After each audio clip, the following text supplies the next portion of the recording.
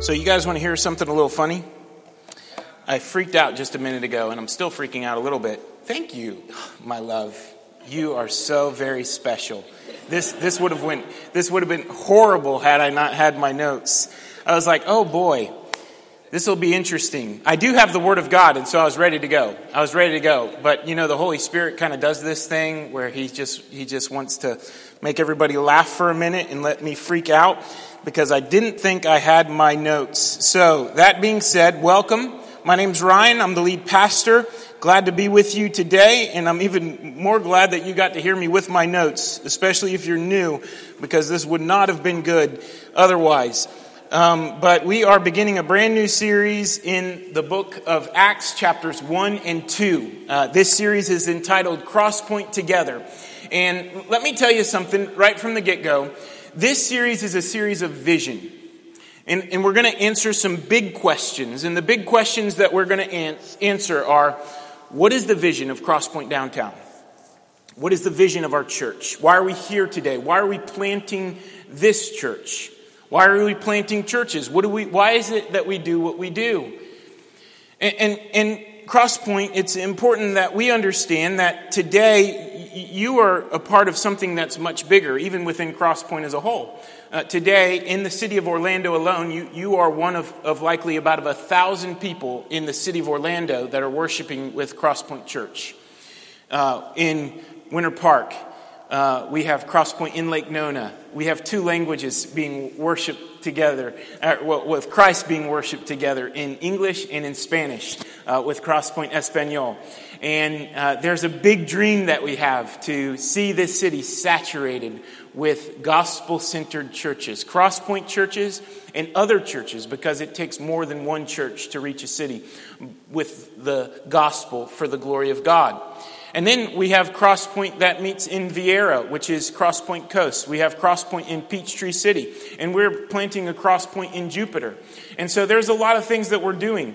And the reason why we do these things is really important. And over the next 5 weeks, which this series is going to be 5 weeks, I want to encourage you to be here each and every week over the next 5 weeks. And I know Labor Day weekend is one of those weekends. September 3rd, by the way. My birthday is September 4th. I expect you to be here to wish me a happy birthday one day early on the 3rd. My mom was in labor on Labor Day. So happy birthday, Mom. So the next 5 weeks, I pray that there's little doubt in your mind as to why it is we're doing what we're doing. Church planting, church in general, can become monotonous if there's no vision. And I want to see the vision of God so enliven our hearts that we will work with every ounce of energy because our hearts are so united to what God is doing right here in our city in this generation. And so when we talk about vision, we talk about something bigger than what's ahead of us. So when you think about vision, you think about what's going to happen next. And the church's vision, though, is a vision that's actually rooted 2,000 years ago. And if we are going to talk about vision, we actually have to look back before we can go forward. Because we have a really strong and powerful vision. And the really strong and powerful vision is rooted in history. Really good history, by the way. When we think about American history, we see history that some of it's good and some of it's not so good. But it's our history, isn't it? It's our history as a country, and we have to look at it if we're going to learn.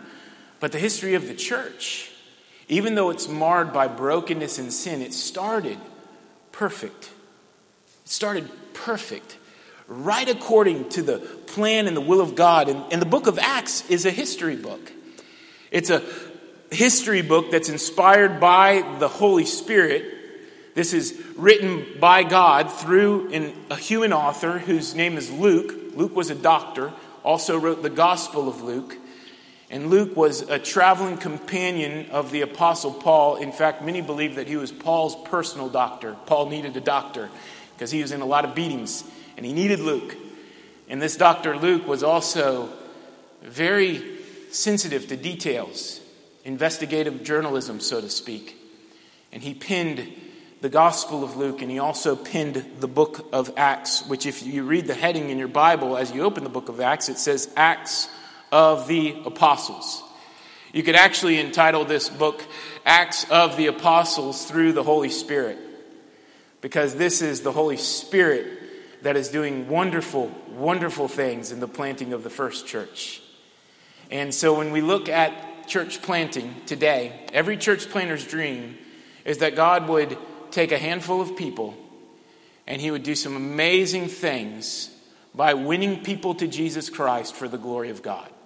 That's every church planter's dream. God, just take this handful of people and use us to reach people for Jesus Christ so that God would get glory. That's my dream. That's the dream of Crosspoint. That's the dream of what God did 2,000 years ago in the planting of the first church. Author Michael Green says this: 3 crucial decades in world history. That's all it took. In the years between AD 33 and 64, a new movement was born. In those 30 years, it got sufficient growth and credibility to become the largest religion the world has ever seen and to change the lives of hundreds of millions of people. It has spread into every corner of the globe and has more than 2 billion adherents. It has had an indelible impact on civilization, on culture, on education, on medicine, on freedom, and on the course of the lives of countless people worldwide.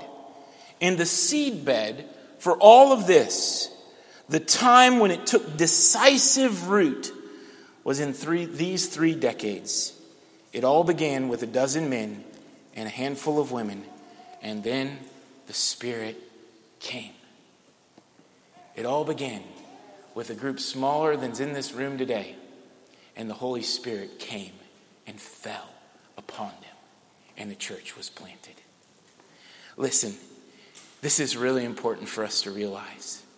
Our history, your history, church history, was with our brothers and sisters, the disciples, the apostles, the women who were among the followers of Jesus in that day. And those disciples and those apostles and the people that God used have since been a faithful witness throughout every generation. 2,000 years ago today, there has always been a faithful witness of Christ's church. From the beginning of the church in Jerusalem to present day Orlando 2017, there has been a faithful witness that has carried the gospel message from there to here in the seats today. There has been a faithful witness. And here's why we're doing this series. It's our turn. It's our turn. We are to be a church that is a faithful witness that carries the message of the gospel in our generation and beyond. We don't know what God has for us, but we do know that God wants for us some grand things. We do know that God has a purpose and a plan for our lives right now, and we are walking into that. The vision of Crosspoint Church is to see our communities informed and transformed by the power of the gospel for the glory of God. That's the vision of Crosspoint Church. To see our communities informed and transformed by the power of the gospel for the glory of God. Now, when you think of the word inform, we think about information. That we would receive information, but it's not really about information as much as it about formation. That to see our communities formed, shaped, changed, our hearts molded, our lives brought to a new reality, formed by the power of the gospel for the glory of God. That there would truly be transformation that would happen. That our heads would not just be full of knowledge, but our hearts would be robust with a deep and sincere love for the Lord Jesus Christ. So much so that it spills out of us into the world around us. That we are transformed, and by the transformation that has taken place in our hearts and lives, there's a transformation that flows from us into a lost and broken world to see the city of Orlando changed by the power of the gospel for the glory of God. Now, the city of Orlando, if you've done some studying, you know that the city of Orlando is the second fastest growing city in the United States today, according to Forbes magazine. Second fastest growing city in the country. And at the same time, we are the ninth most unreached, unchurched city in the United States of America. The sixth most de-churched city, meaning that a lot of people who were a part of the church yesterday have said today we don't want any part of it. And so our task is big, but our God is big too. And what he has for us is significant. And so as we unpack Acts chapter 1, verses 1 through 11, I want to do so in asking three questions. The first question I want to ask is, what is Christianity? We're going to look at that at verses 1 and 2. The second question I want to ask us is, what is the church? What is the church? We're going to see that in verses 3 through 5. And the last question we'll ask is, what is the church's mission? In verses 6 through 10. Pastor by the name of Martin Lloyd-Jones, who was a doctor, kind of like Luke before he became a pastor, asked this question. Actually, Martin Lloyd-Jones was a British pastor of the Church of Westminster, and a mentor of mine. Even though he's dead and gone on, I have been very much informed and changed by his books. But he wrote this probably about 50 years ago. He said, "There can be no more urgent question at this present time than just this: what is Christianity?" I say that because this gospel is the only hope in the world today. Everything else has been tried and found wanting. Everything else has failed. You'll not find hope with the philosophers or with the statesmen, and you will not find it with the so-called religions of the world. Here is hope, and here alone. Now, chances are you can resonate with something that Martin Lloyd-Jones says, is that you've tried other things and you've found it wanting. And you're here today because there's something that's drawn you here that says, this is it. This is it. Maybe you're here for the first time and you're just tasting this for the first time, but you're here because you want to give this a try. You want to see how this might work in your life, how this might make your life more meaningful, more significant, or even improve your life to some degree. And here's what I would say to you. Christianity is not about trying it. It's about believing it with all your heart, with all your soul, with all your mind, and with all your strength. It's about allowing it to envelop everything about you. It's not barely dipping your toes in the water, but it's being immersed by the truth of God. And today I pray that there's an immersion of the truth of God for us today. And so the first question, what is Christianity? Turn with me to Acts 1, verse 1. In the first book, O Theophilus, I have dealt with all that Jesus began to do and teach, until the day when he was taken up after he had given commands through the Holy Spirit to the apostles whom he had chosen. In the first book, this is the Gospel of Luke. He's writing to a man named Theophilus. We don't know anything about Theophilus except what has been speculated throughout history, is that Theophilus was likely a wealthy Roman, either a centurion in the army or a government official who wanted to know more about Christianity. And so he had asked Luke to share with him more about Christianity. And in fact, many believe that Theophilus was the one who funded Luke's writing of the Gospel of Luke and also the book of Acts. And so Luke is writing this to a man who is wanting to understand more of what Christianity is all about. And so Luke actually summarizes what Christianity is in the first verse. If you look with me, it says, I have dealt with all that Jesus began to do and teach. Christianity starts with him. It starts with Jesus. And that Jesus Christ began. He is the incarnate Son of God. He is the one with no beginning and no ending, but there is a time and place in which this man, Jesus Christ, came to earth and dwelt among us. And his ministry began.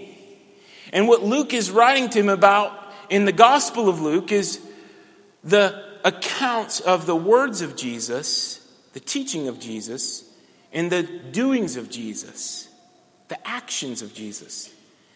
And this is Christianity, isn't it? The words of Christ and the work of Christ. That's the summarization of the gospel. And Jesus came and he did some stuff. And he taught some stuff. Christ's words and Christ's works. The two go together. There's two things that go together hand in hand is our doing and our sayings. If the things that we say don't match the things that we do, then we're hypocrites. And the verse is true as well. If the things that we do don't match the things that we say, then we're filled with mere words and sentimentality. But yet the gospel is real because everything that Jesus said is validated by what he did.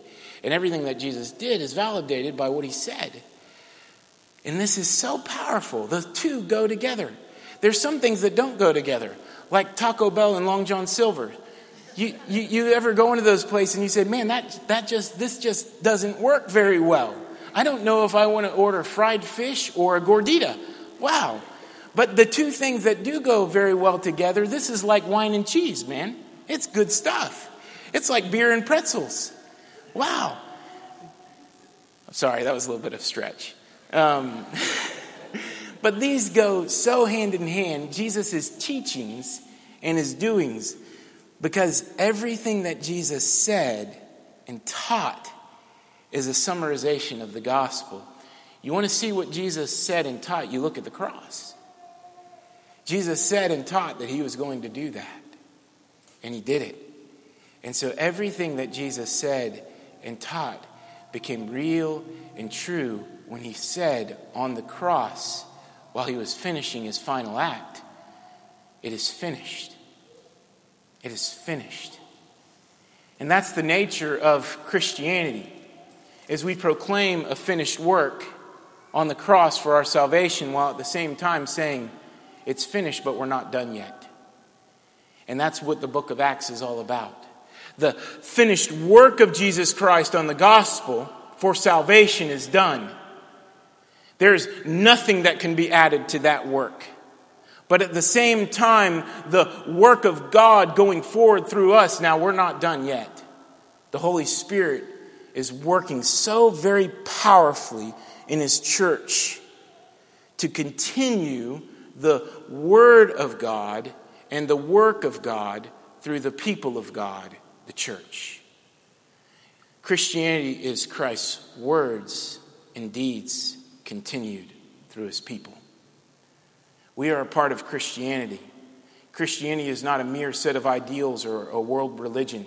It's not a moral lifestyle. Christianity is a way of life. And it's a way of life that demonstrates the work of Christ by our words and our deeds.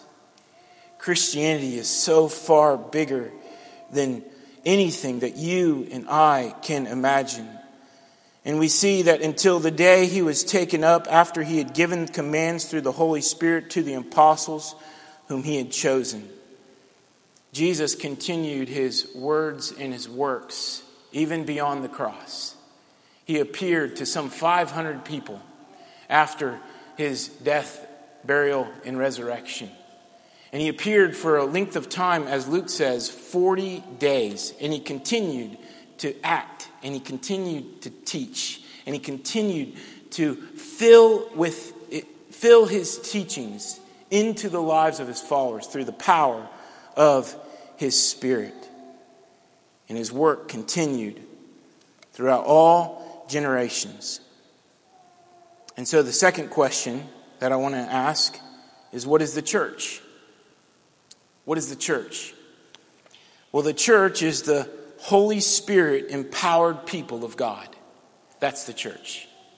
It's the people of God who are continuing the work of God in the words of God, filled with the power of the Holy Spirit to change the world that they live in. That's the nature of the church today. Now, it's a very unpopular question, by the way. What is Christianity? What is the church? Anybody can give you a different answer to that question. But I think biblically, looking at what the church is and what the church exists for, it redefines this for the rest of the world. Is that the church is a people who can do nothing without God. We can do nothing without God. Jesus says, my Father says, I am the vine and you are the branches. Apart from me, you can do nothing. And so his first command to the church was to wait. Because apart from me, you can do nothing. We need the power of God's Spirit in our everyday life. Some of us think that the Holy Spirit's purpose is to give us goosebumps while we're singing worship songs. And I'm telling you that the Holy Spirit is so much more powerful than that. The Holy Spirit is the power of the church. He is the one who glorifies God through making God the Son's name known in the midst of the followers. And while staying with them, he ordered them not to depart from Jerusalem, but to wait for the promise of the Father, which he said, you heard from me, for John baptized with water, but you'll be baptized with the Holy Spirit not many days from now. So there was something that God was doing so long ago. And he let his church know that it would be a short time before the power of God's Spirit would come upon them. In fact, when we study Acts chapter 2, we're going to see how this took place. But there was something that was going to happen, and they weren't ready for it yet. But when that time came, he would empower them to go into the hard places, to do the hard things, and to be a witness of the glory of God. Let me ask you this question. How did you come to know Jesus Christ? Who was it that had that first conversation with you? Who was it that was impactful for you to know the word of Christ and the work of Christ? I remember when I became a Christ follower, and I had grown up in the church my whole life, but I would say I was not a believer in Jesus. This was a cultural thing for me. But when I really began to evaluate what Christianity was all about, and I looked at my life very critically, I saw that what I was living was not genuine Christianity. Meaning that the things that I said and the things that I did didn't match up with what Jesus Christ said and did. And so I remember becoming a part of this church. It was Cross Point Church. It was a small group of people, kind of like we are today. And a group of people challenging me by just encouraging me to read God's word for myself. By asking me the hard questions of my life that no one else really asked. And in college, I was away from my family and I was on my own. And I felt in isolation. But at the same time, God was showing me that I wasn't alone. And then I remember opening my Bible to Colossians 1:15. I was doing a Bible study about the glory of God. And I opened my Bible to Colossians 1:15. And I read these words, He is the image of the invisible God, the firstborn over all creation. For by him all things were created, things in heaven and on earth, visible and invisible. Whether thrones or powers or rulers or authorities, all things were created by him and for him. And he is before all things, and in him all things hold together, and he's the head of the body of the church, the firstborn from among the dead, so that in all things he might be supreme or preeminent. For God was pleased that all his fullness should dwell in him, Jesus, and through him, Jesus, reconciled to himself all things, whether things on earth or things in heaven, by making peace through his blood shed on the cross. And when I read those words, I realized that my life did not exist for that. So I realized that I wasn't a Christian and I wasn't a part of his church. And you know what I did? I said, God, change me. And in that instance, in that moment, Jesus made me a believer in him, changed the trajectory of my life forever, and called me to live for and die for his church. And it was about God, me saying, God, I surrender to you. Would you take control of my life? And this is the nature of the church, as we're filled with the Holy Spirit of God. I believe there was a baptism of the Holy Spirit that happened in my life that day. A lot of people ask the question, what is the baptism of the Holy Spirit? And in all honesty, the best I could tell you is that when you become a Christian, you are immersed in this person called the Holy Spirit. When you become a Christian, the only way you can believe in Jesus is that you are immersed in this person, the Spirit of God. He comes inside of you. The only way you can believe in God is by the power of the Spirit of God. The only thing you could do anything good for God is through the power of the Spirit of God working in you. And when the Spirit comes, your life will never stay the same. It'll always change. And when the Holy Spirit takes control of our church, friends, when we allow God's Spirit to move in our church, there will be a fire, there will be an avalanche, there will be a flame that falls that will set this city ablaze. Listen, I know it sounds so big and so grand and so far beyond us, because it is. It really is. It really is. And God has other churches that God's going to use to do amazing things as we work together with them. But friends, God's Spirit is going to empower us to be a faithful witness of the working power of Jesus Christ in our generation today. And so Jesus says to the apostles, wait for the Spirit of God to come. Wait for him to come. And then the last question I want to ask is, what is the church's mission? What is the church's mission? You are my witnesses, says Jesus. That's the mission of the church. You are his witness. My friend Sherry's an attorney in the court of law, and if you are in a case as a witness, you are to bear testimony of that which is true and accurate. And as witnesses, we bear testimony of that which is true and accurate that has taken place in our lives and hearts of the working power of God. You are my witnesses means that we are to tell about the work of Christ in the word of Christ any opportunity that we have.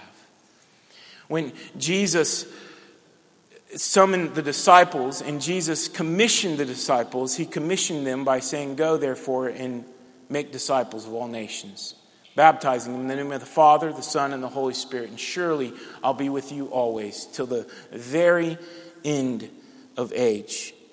We are the witnesses of Christ who are called to teach and preach the work of Christ in the word of Christ. We're a people of God's word. And we tell of God's word to those who are far from God and don't know him. And so when they came together in chapter 1, verse 6, they asked him, Lord, will at this time you restore the kingdom of Israel? At this time will you restore the kingdom of Israel? And Jesus says in verse 7, it is not for you to know times or seasons that the Father has fixed by his own authority. There's this space that challenges us in life, I think, to be a Christian witness. It's what we call the contested space. The contested space is the space that is vying for our hearts. And the question is will we give into this contested space, or will we be moved out of that space by a movement of God's grace? And as we unpack the next 4 weeks of this series, the contested space is, will we move into a place of suppressing the truth, or will we celebrate the truth? At Crosspoint, we say that we are called to sing and celebrate the grace and glory of God. There's a work of the enemy that is suppressing the truth, but will we be a people that celebrate the truth. Grace moves us from being distracted by the small story of our lives and moves us to be connected to the grand story of Jesus Christ through the gospel for the glory of God. If you have an iPhone, you know how easy it is to be distracted and how easy it is to be absent but present. There's a whole world that we're learning about how these phones are distracting us. And friends, I think it's important that we know that all the time we're being distracted from the grand story of God, and we're seeking to live the small stories of our lives. The grace of God moves us from being isolated to being in genuine community. If Satan could do one thing, it's to isolate us and pick us off. But one of the things that the gospel does is it brings us in a body of believers that celebrates God's grace, goodness, and glory together, because we realize that the story is much bigger than any one of us. But the story's about his church. And so genuine relationships are forged. Grace moves us from a lifestyle of consumption. What can I get? To a lifestyle of contribution. How can I give? And so as we unpack Acts chapters 1 and 2, we're going to see how this contested space brings us from death to life. How it brings us from the kingdom of darkness to the kingdom of God's beloved Son. And how every day when we wage war in that contested space, a movement of God's grace begins in our lives in a very powerful way. In Acts chapter 1, verse 8, Jesus says, "But you will receive power when the Holy Spirit has come upon you. And you will be my witnesses in Jerusalem, in all Judea, in Samaria, and to the ends of the earth." When Jesus gave the command to be his witnesses, and he said in Jerusalem, in Judea, in Samaria, and the ends of the earth, they would have had a good idea of what he meant, because he was almost as if he would say this to us: you are my witnesses in Orlando, in Florida, in the United States, and to the ends of the earth. Crosspoint Church has enjoyed being a part of spreading the gospel beyond Orlando. In fact, Crosspoint Downtown is supporting a church in Fethiye, Turkey right now. Very hard place. 95% Muslim context, maybe even greater than that. In a church, in a city of over 100,000, this church that we're sponsoring through Pastor David Taylor and his wife Monica is the only evangelical presence in that city. And we believe that the gospel is going to spread there for the glory of God. Why do we do that? Because God has so touched our lives that we want for him to move in the lives of others. That the fire of God would fall and that we would be his witness. That we would sing the song, "Go tell it on the mountain, over the hills and everywhere. Go tell it on the mountain that Jesus Christ is Lord." And when he said these things, as they were looking up, he was lifted up, and a cloud took him out of their sight. And while they were gazing into heaven as he went, behold, two men stood by them in white robes and said, "Men of Galilee, why do you stand looking into heaven? This Jesus who was taken up from you into heaven will come in the same way as you saw him go into heaven." Now, tomorrow at around 2:30, everybody's going to be looking up into heaven, by the way. I brought these. Anybody, you got your, do you have your shades, by the way? I'm selling these for $500 after service. So it's church planting. We're church planting. And we'll give all of that to the ministry in Turkey, I promise. But listen, this eclipse that happens once every 99 years, what the disciples saw is going to happen again, but we only saw it one time. Jesus ascending into heaven in the clouds. And I'm sure that darkness came over the world then. And as they were looking into heaven, they were wondering, man, when's Jesus going to come back? When's the kingdom of Jerusalem going to be restored? But it's much bigger than the kingdom of Jerusalem. And that's why we have to wage war against the contested space, because it's much bigger than the Jews, because the message of God is for the Gentiles. It's much bigger than black or white and all the colors in between. It's much bigger than the rich and the poor, that the gospel is for all people in all times. And that instead of gazing at heaven, waiting for Jesus to come back, we get to work. And that's what we're called to do. This is a get to work series for us. That we would be witnesses, that we'd be praying for our neighbors.